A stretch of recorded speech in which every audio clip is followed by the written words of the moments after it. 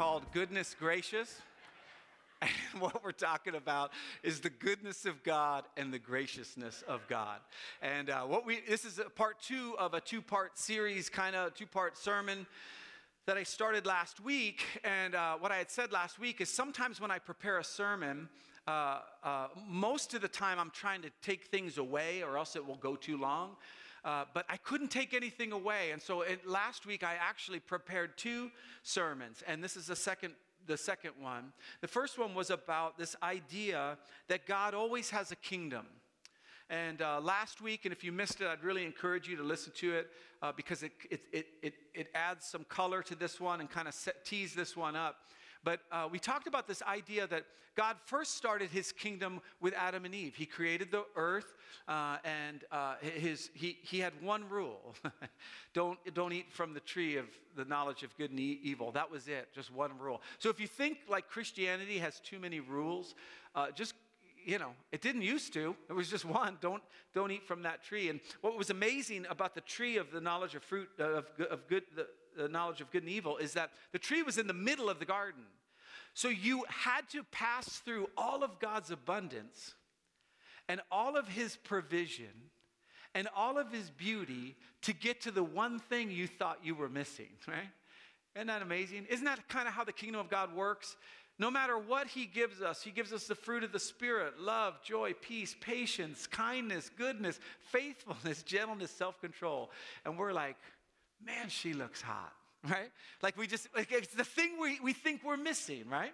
And maybe that was a bad example. Sorry about that, honey. Right? So we have this idea. So that's what we teed up last week, was this idea that no matter how good the kingdom is that God provides, there's always something that we think we're missing out on, or something that we do to ruin it. So what we're going to do is we're going to touch on that just a little bit. But this morning, I want to show you 10 reasons. I don't usually preach in lists like 7 ways to make yourself better. But I am this morning because what we celebrate with the birth of Jesus is the good news of another kingdom.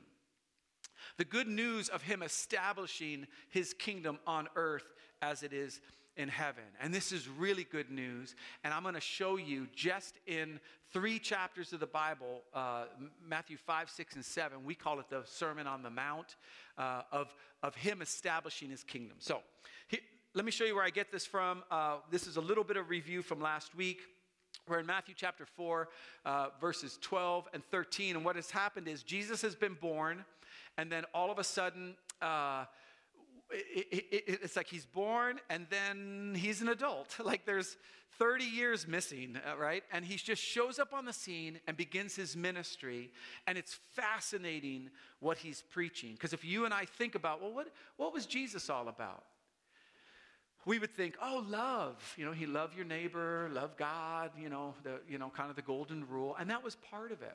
But watch what happens. When Jesus heard that John, this is his cousin, John the Baptist, had been put in prison, he withdrew to Galilee. Leaving Nazareth, he went and lived in Capernaum, which was by the lake in the area of Zebulun and Naphtali. All right, you think, why did he write that down? Well, he says why. To fulfill what was said through the prophet Isaiah. And then he quotes Isaiah. Land of Zebulun and land of Naphtali, the way of the sea, beyond the Jordan, Galilee of the Gentiles, the people living in darkness have seen a great light.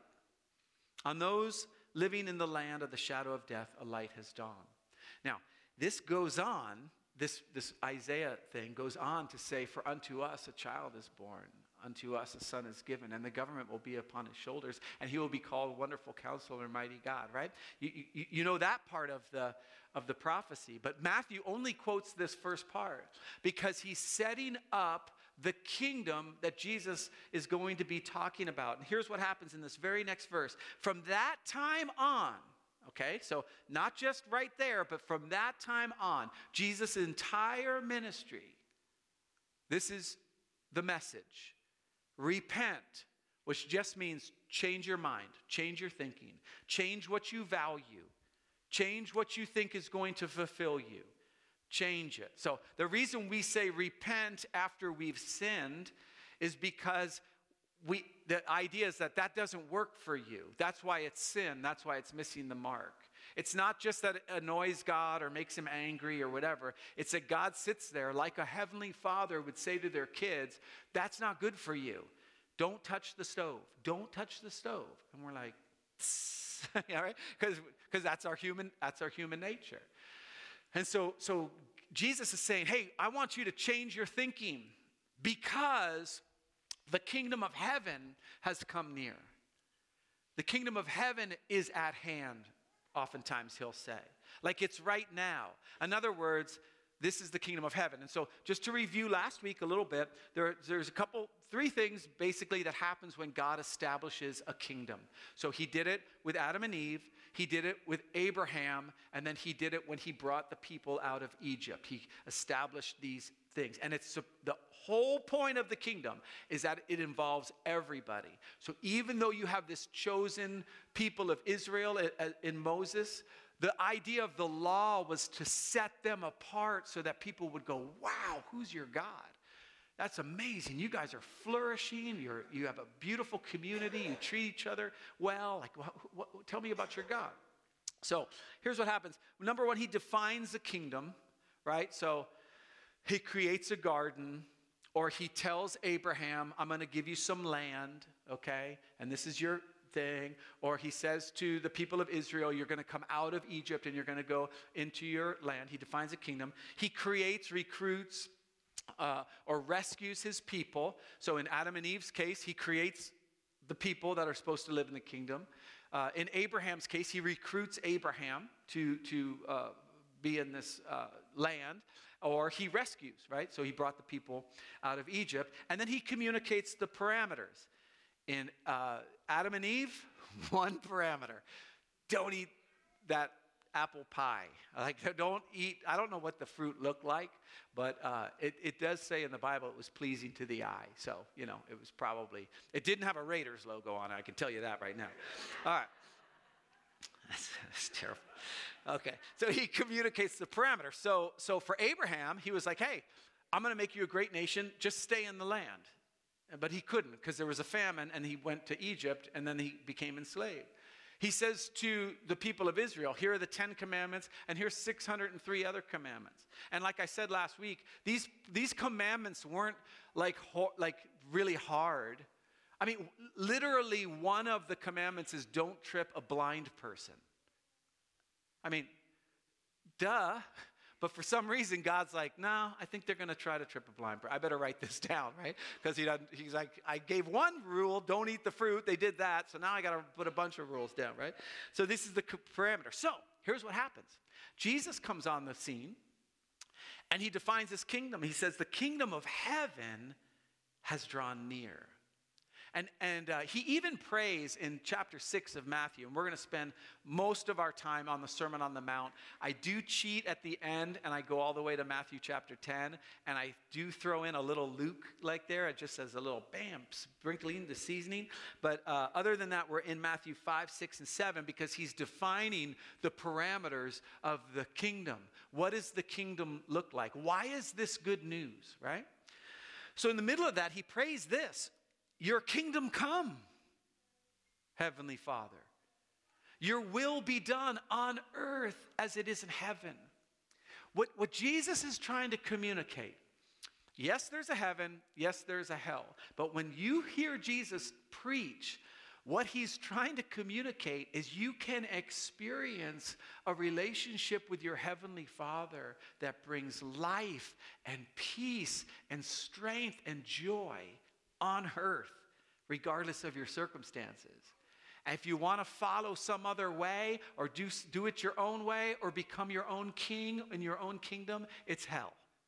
Okay? So, we start off with the Sermon on the Mount, and I just put these up here because this is, you probably know these. You don't have to worry about, but it's just the blesseds, right? Blessed are the poor in spirit, right? So this is blessed are those who hunger and thirst for righteousness. Blessed are the merciful. Blessed are the pure in heart. Blessed are the peacemakers, right? So all of a sudden, just right from the jump, Jesus is setting up a different way of thinking. This was not how they would think in those times. If you were poor, you were cursed by God. And he's like, no. That's not the way it goes. And what's really fascinating is when we talked about setting up the kingdom that he creates, recruits, or rescues his people, right after he says the kingdom of heaven is at hand, he starts recruiting. That's when we see Peter being called. He says, hey, follow me, follow me, follow me. He's telling everybody, follow me. I don't mean follow me right now. I'm just saying follow me, right? And so that's what he does. So he says the kingdom of heaven is at hand. Then he starts recruiting people, and then he sets up these parameters. And so what I want to talk about this morning for the remaining time that we have, and we'll just go through these quickly, is 10 reasons, 10 parameters Jesus sets up immediately, and 10 things of why this is good news. So for some of you, if you think following Jesus is cumbersome, or, man, I don't get to do what I want, that is true. You don't get to do what you want. You actually, Jesus calls it, you lay down your life. Like you lay it down. Like you lose control of your life, essentially, so that he would raise it back up again according to his parameters. So there is that. And some of those things are very difficult. But what I want to do this morning is give you the good news of when you give your life over to Jesus, when you place him as king in your life, why this is good news. You guys all set? Hold on to your seats because we got 10 of them. Here we go. The first one is resiliency over fragility. Okay? Resiliency over fragility. Now, I'll be taking what the Bible says and kind of juxtaposing it to what our culture says. So if you are political on one way or the other, and it sounds like I'm attacking your political party, I probably am, but I just don't know I am, okay? So I'm right down I don't care one side or the other. But one of the things about our culture is it just feels fragile to me right now. Like you can't say the wrong thing or the person's going to fall down in the fetal position and start sobbing over something. Like you have to have safe places, and I'm all for safe places. Like if somebody has a thing they want to be called or whatever, I'm all for it. But here's the good news of the kingdom. You don't have to be that way. Watch what he says. Blessed are you when people insult you. Not by accident, like on purpose, right? Persecute you and falsely say all kinds of evil against you because of me.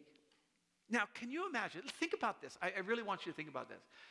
Think about how freeing it would be if you were insulted at work and you got to a place in your relationship with Jesus where you're like, yes. Like, did you know what they called you behind your back? You're like, no, what? What did they call me behind my back? I said you were stupid. Watch what it says. Rejoice. What kind of kingdom is that? Isn't that the best kingdom in the world? That you get to a place where people could say all sorts of stuff about you, misname you, whatever you, misunderstand you, and you're like, no importa, it's no big deal, I'm good, right? That's the kingdom of God. Be glad because great is your reward, what? In heaven, remember? Let your kingdom come on earth as it is in heaven. We're going to be seeing this theme throughout all 10 things. It's basically, hey, grab a piece of heaven, bring it down, and this is the kingdom of God. For in the same way, they persecuted the prophets who were before you, okay? So resiliency over fragility. You don't have to be offended anymore. Isn't that freeing? I mean, I know it messes up the news and everything, but that's such good news. Like, forget CNN and Fox. We got better news. We don't have to be offended. We don't have to hear something and go, that was crushing to me. I don't know what I'm going to do. I don't know how I'm going to wake up in the morning. That's not the kingdom of heaven. The kingdom of heaven is resiliency. That's really good news for me. All right, number 2, I'm going to lose track because I didn't put numbers on these, so you guys have to keep track. I think, we're on number 2. Purpose over individualism. Let me tell you something. Having to get your way or having to fulfill your own needs is exhausting. It's exhausting because it's never enough. Remember what we said in the first kingdom with Adam and Eve? You had to go through all this abundance, all this provision to get to the one thing that you think you're missing out on. He gives us purpose. He says this in Matthew 5:13. Remember, this is the parameters of the kingdom that he's bringing in. You're the salt of the earth. Like how you live your life has purpose. Remember last week what we talked about was that Adam and Eve were supposed to be fruitful and multiply. Abraham, he was supposed to be a father of many nations. In other words, the way they lived their life was supposed to be a light to the nations. When God gave Moses the law, he said, the reason I'm giving you this law is so that all the other nations will go, what a great and loving God that would give those people these wonderful parameters to live by. The same is true in this kingdom. Jesus says, you're the salt of the earth, man. He says this, but if the salt loses its saltiness, how can it be made salty again? Right? It is no longer good for anything except to be thrown out and trampled underfoot. And he goes, you don't understand the salt analogy? Let me give you another one. You're the light of the world. That's purpose, you guys. Maybe you're at your job, not for you. Maybe you're at your job to display what it's like for a follower of Jesus to work. Maybe you're coaching that little league team not to win the championship or not to help your kid, whatever, hit the ball better or kick the ball better, whatever it is, right? Maybe you're there to show some families what it's like to have self-control, right? Right? Any of you in sports, self-control in sports oftentimes do not go along very well. But you are the light of the world. A town built on a hill cannot be hidden, right?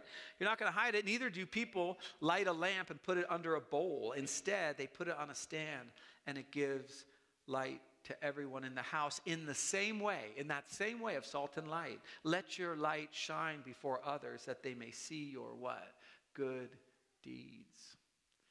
And glorify your Father in heaven. May your kingdom come on earth as it is in heaven. Purpose over individualism. Number 3, I think, is discipline over impulsivity. Discipline over impulsivity. We live in a culture of impulsivity, right? We just, I want it. I'm telling you, and I am guilty as charged.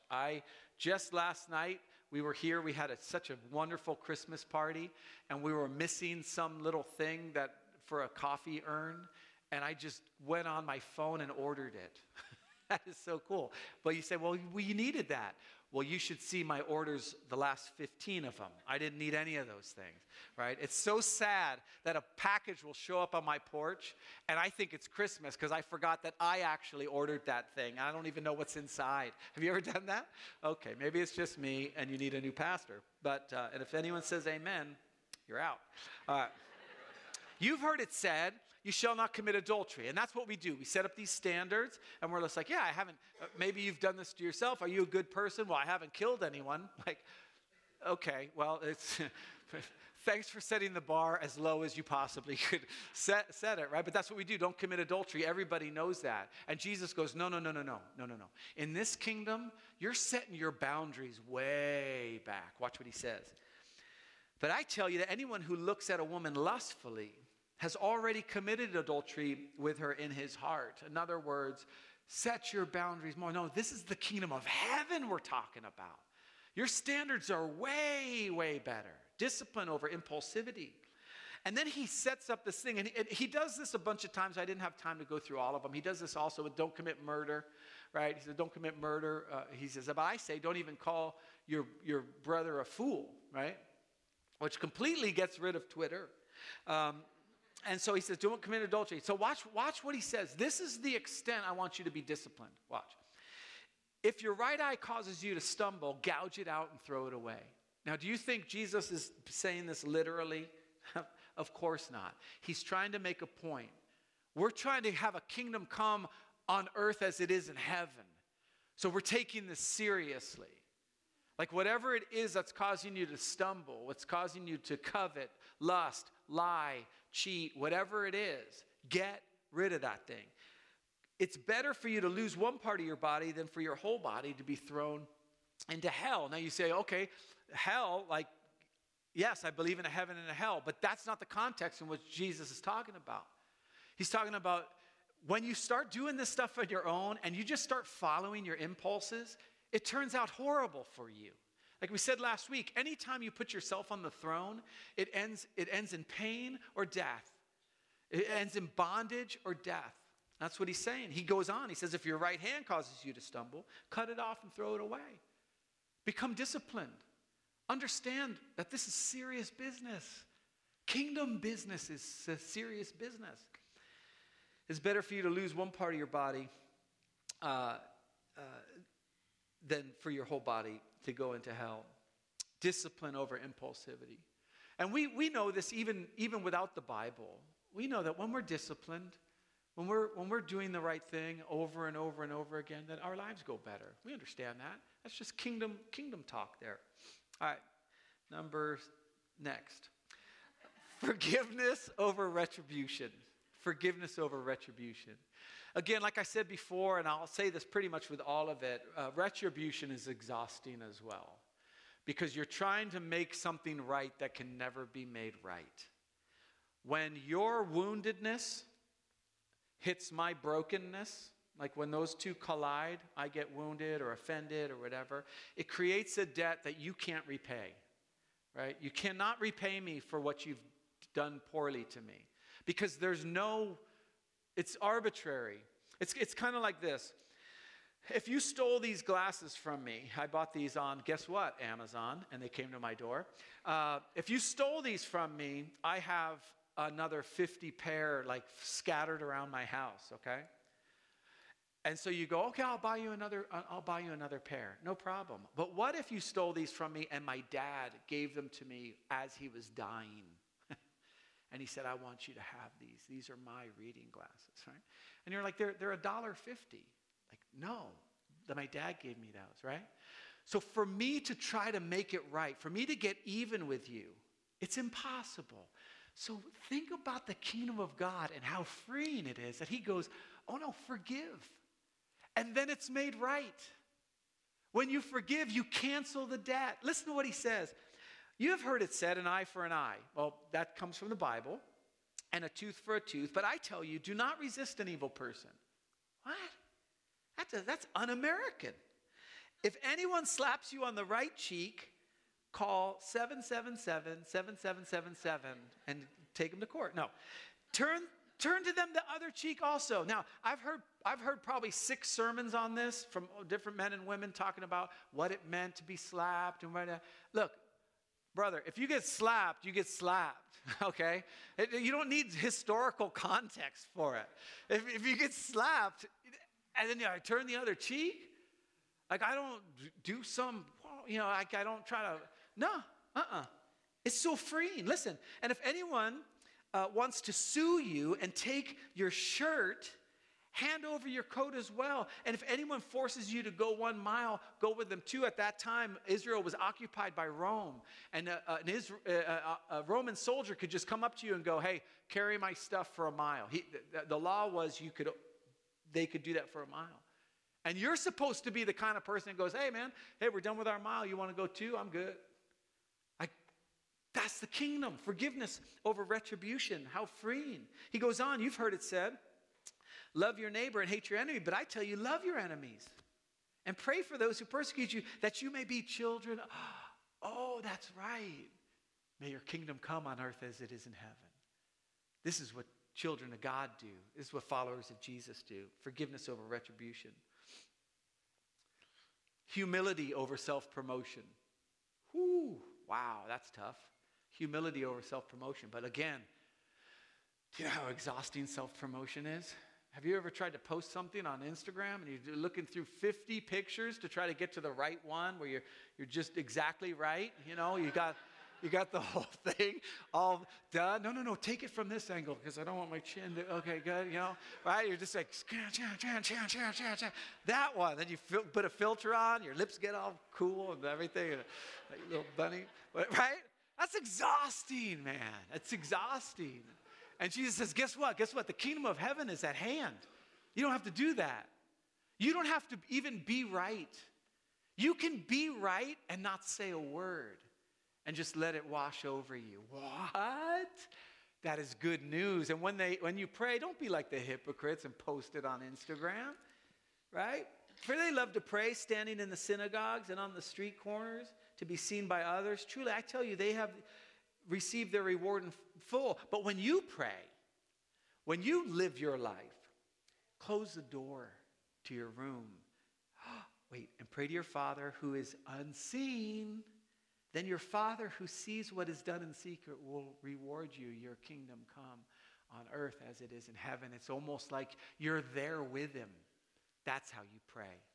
That's how you do it. And this is to people who are new to Christianity or new to God, and you hear someone praying and they sound like they know exactly what they're doing, or that they memorize that prayer because they're really good at praying. Have you ever been in a group and they ask you to pray and you're like, you know what? I actually just lost my voice. I'm sorry, right?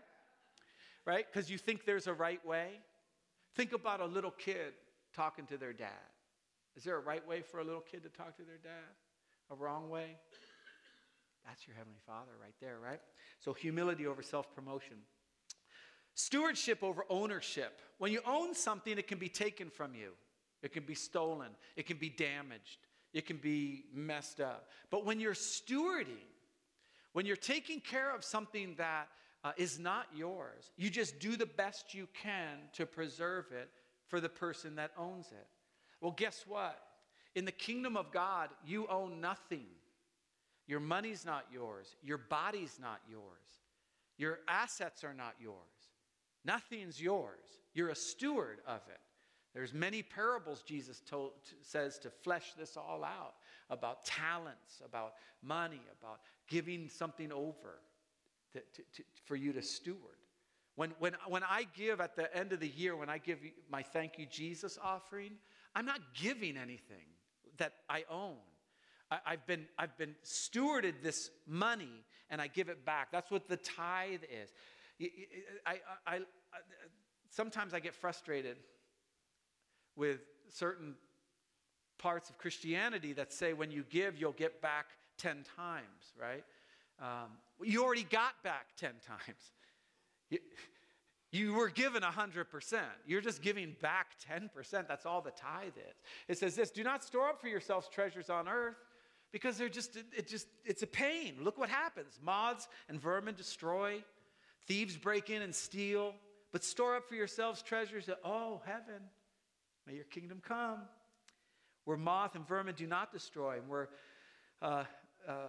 thieves do not break in and steal. For where your treasure is, there your heart will be also. He goes on in a few verses later and says, no one can serve two masters. You can't love your stuff and love your money and also love Jesus. It just doesn't work, right? Either you'll hate the one and love the other, or you will be devoted to one and despise the other. And Jesus, the King of the universe, gives an example of this. And what does he do? He gives the example of the thing that you and I find most important in life, and that is money.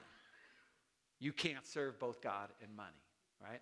And I joke oftentimes, if you're new and you're like, man, this guy talks about money all the time. You talk about money all the time, right? We all do. It's just a topic that comes up quite a bit. So stewardship over ownership. All right. Wisdom over worry. Wisdom over worry. If I told you this right now, if you had to think about your week coming up, and I told you, you don't have to worry about anything that's coming up. You say, well, I'm going to the doctor and I have a lump. You don't have to worry about it. Well, I know, but my job is really, I don't know what the company's going to do. You don't have to worry about it. And you really believe that? Wouldn't that be the most freeing thing in the world? I don't have, wait a second, hold on. I have kids, right? I don't have to worry about them? Nah, you don't have to worry about them. What? That's good news. Well, look, it says, so do not worry, saying, what shall we eat, or what shall we drink, or what shall we wear, right? For the pagans, and that, we think of pagans as like, you got fires and, it's not that. It's just the pagans run it. Anyone who's trying to live their life according to their own throne. Pagans run after all these things. Your heavenly Father knows you need them. He's got you. But seek first his what? May your kingdom come on earth as it is in heaven. This is such good news. Just seek his kingdom. You don't have to worry about anything else. And his righteousness. And all these things will be added, will be given to you as well. Now, I told you I cheated and I sprinkled in a little Luke in here because Luke has a thing called the Sermon on the Plain. Matthew is the Sermon on the Mount. Luke is the Sermon on the Plain. When Luke wrote this out, here's what he added to this section of Scripture. Do not be afraid, little flock. Your Father has chosen gladly to give you the kingdom. You do not have to worry. Don't worry, okay? Wisdom over worry. Empathy over judgment. Empathy over judgment. Judging people is very exhausting as well because you have to figure out what's the standard, right? So if I judge someone over how much money they make, well, what's the standard? Because I can find someone who makes less, I can find someone who makes more. If I'm judging you on your body, you know, like who's in shape and who's not in shape, well, what's your standard? Like it's just exhausting, right? And that's why Jesus says this: don't judge, or you too will be judged. The kingdom of God has nothing to do with judging anyone. Why do you look at the speck of sawdust in your brother's eye and pay no attention to the plank in your own eye? Like focus on you. Isn't that so much better than having to worry about what the neighbor's doing? You hypocrite. Jesus, this is Jesus, so not me. First, take the plank out of your own eye, then you'll see clearly, right? To remove the speck from your brother's eye. Empathy over judgment. You don't have to worry about anybody else in the kingdom of God. It's beautiful. All right, stability over uncertainty. So he ends this sermon with this, and then we'll get to the one I cheated on where I went to Matthew chapter 10. Therefore, everyone who hears these words of mine and puts them into practice, takes the kingdom of heaven and puts them into practice on earth. This is what will be like a wise man, wise woman who built their house on the rock.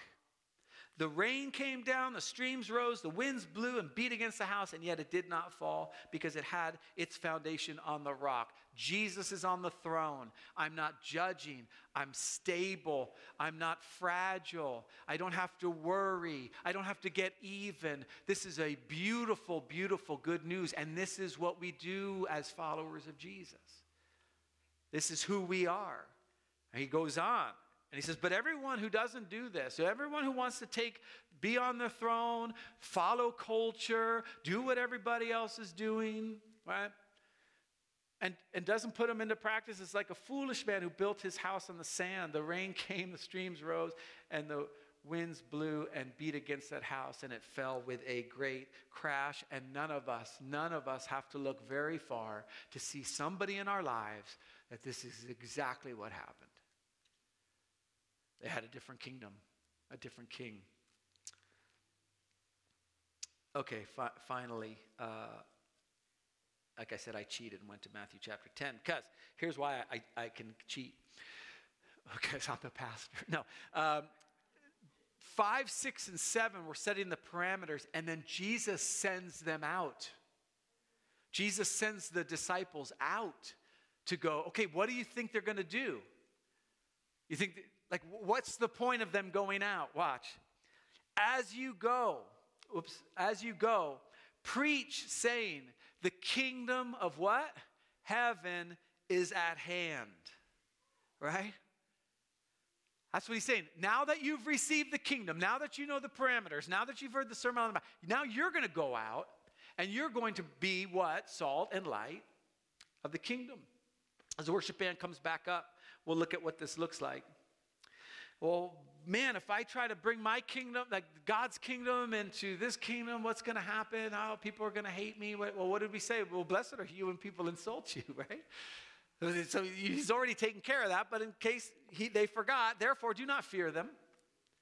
For there is nothing concealed that will not be revealed, or hidden that will not be known. What I tell you in the darkness, speak in the light. There's nothing hidden. There's nothing. This is it. This is the kingdom. It's at hand. And what you hear whispered in your ear, proclaim from the housetops. Do not fear those who kill the body, but are unable to kill the soul. This is the kingdom of heaven. but rather fear him who is able to destroy both soul and body in hell. Okay? Strong words from Jesus, yeah? But this is the kingdom. This is the good news. This is why we celebrate Christmas, is that God, in his wacky way of creating kingdoms, said, you know what I'm going to do this time? This fourth time, I'm going to send my only son. And I'm going to establish a new type of kingdom. And he's going to be a different kind of king. The Bible says, behold, your king is coming, and he's humble. He's on the foal of a donkey. This is such an upside-down kingdom. Next week, we're going to be going over this as well. I do want to invite you to next week is Christmas Eve, the 24th. We're going to condense our service down so we can get everybody out into their families, but it's going to be a fun service. We're going to have the kids stay with us for the hour. It's going to be kind of like a night Christmas Eve service that we normally have, but we have another church using the sanctuary that night, so we're just going to have our Sunday morning. But we'll be talking more about the good news of the gospel. What we're going to do now is just take a little bit of time and end with a final song. And sometimes people will come up and pray at the altar. I do that every week when I'm done. I turn around and I pray there to kind of just set my week up, to kind of decompress and go, okay, Lord, we're ready for another week coming up. You might want to do that as well. We have people that'll be praying at the cross. So if you have something you just like to hear someone pray over you, that would be a great thing for you to do. Or you can just, stay in your seat and just try to hear from the Lord there as well. Lord Jesus, we are so thankful for your kingdom. We're so thankful that you love us, that you created a way for us to have a relationship with you. And Lord, this Christmas season, we're so grateful, Lord. We're so grateful that we can live free, that we can live without having to get retribution. We can live without having to worry. We can live without having to look at what we want and what we need. Thank you for this kingdom, Lord. May your kingdom come on earth as it is in heaven. In Jesus' name.